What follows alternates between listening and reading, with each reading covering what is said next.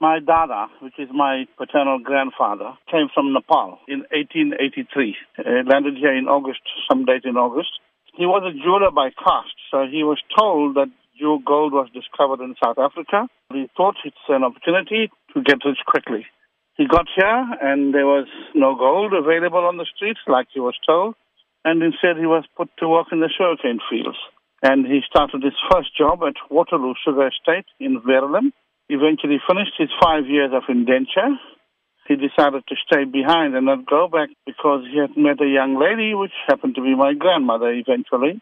They settled in a place called New Glasgow, which is a little outside of Verulam, and they produced 14 children. The marriage produced 14 children. One of those 14 children was my father, Balgobind, Mahilal.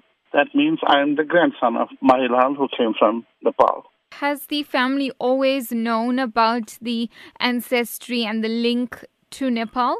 Yes, absolutely. Some years back, my brother, his wife, went over to Nepal to trace the family, and they succeeded because my dada came from a village called Haripurwa, 13 to 20 kilometers across the Indian border.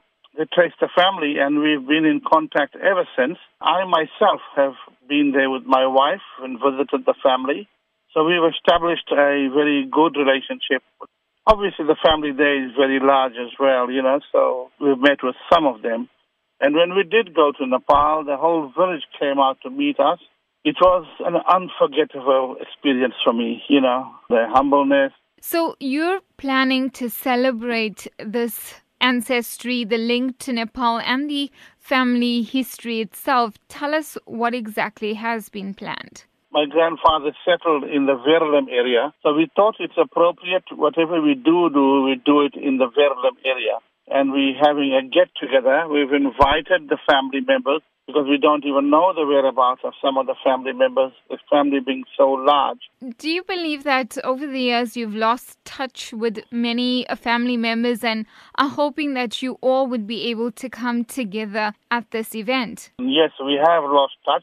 And we are hoping to rekindle those kind of old family values and build that kind of relationship which we've lost.